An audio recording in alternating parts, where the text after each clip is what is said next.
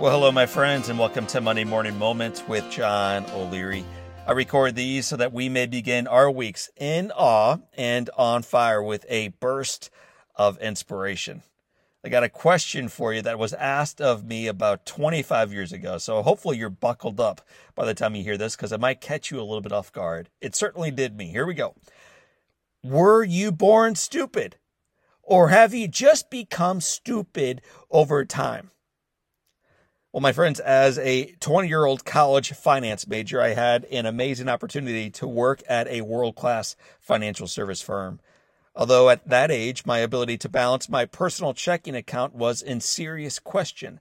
This organization placed me in a position to support their most successful financial advisors. Truth be told, the majority of my job consisted of making copies, printing spreadsheets, occasionally making coffee, and assembling mailing packets. On the few occasions my phone actually rang, I'd answer, of course, excitedly.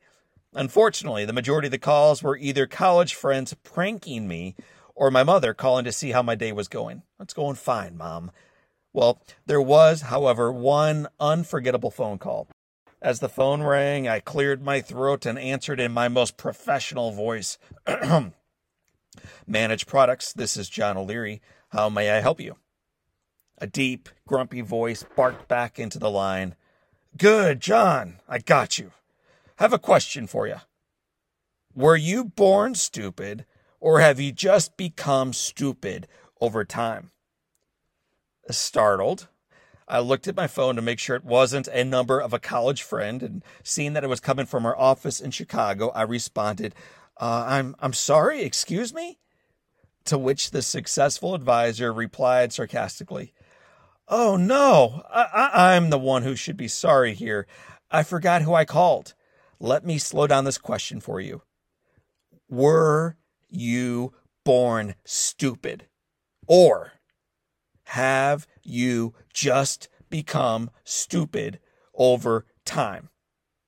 There was a long pause before he added, Did I slow it down enough for you, John? Without going into the details of what happened next, the cause of the problem this man had actually wasn't me or even our department. It was a filing issue elsewhere that kept him from closing a contract, and it, by the way, was easily remedied.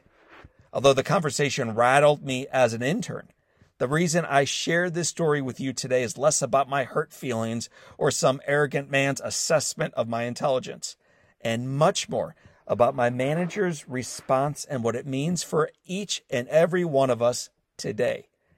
As a leader, Don Embry was a quiet and humble guy. He was also fierce and resolute. He became highly successful professionally by investing himself fully into his team. Whereas we have many examples today of leaders who quickly blame others for mistakes while earnestly taking all the credit for success, Don worked in the opposite manner. He took responsibility for mistakes and was quick to divert praise, all the praise, to his team. His wisdom imparted that day remains with me 25 years later. Listen to what he says. John, never listen to anyone who only is able to tell you what you do poorly. Their hostility toward you is just a reflection of hatred toward themselves. They don't feel good about themselves, they don't have a strong self-esteem, and they most certainly don't have your best interest in mind. That's so good. That is so good. It is so true. Anger is frequently a reflection of self-loathing. It's almost always revealing of some lack of self-esteem, and those who show it almost always don't have our best interests in mind.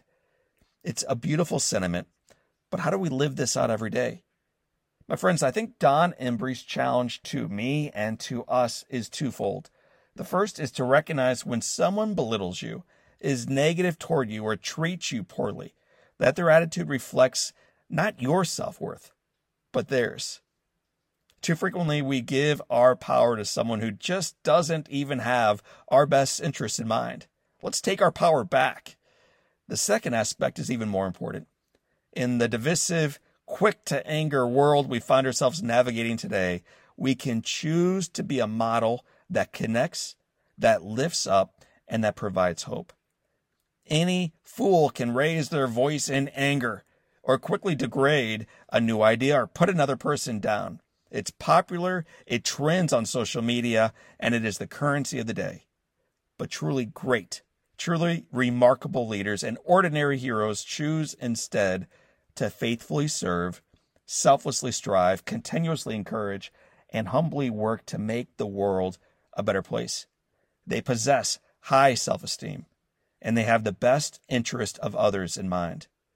25 years ago, some crass, self-centered individual asked me if I was born stupid or had just become that way in time.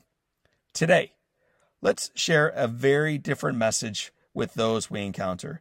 Let's ask if they realize that they were born genius. Let's ask if they are embracing the wonderful opportunity to become even more brilliant in time. And let's begin this conversation with a person probably longing for the reminder, the reflection in the mirror. My friends, this is your day. You are a gift. Act like it. Live inspired.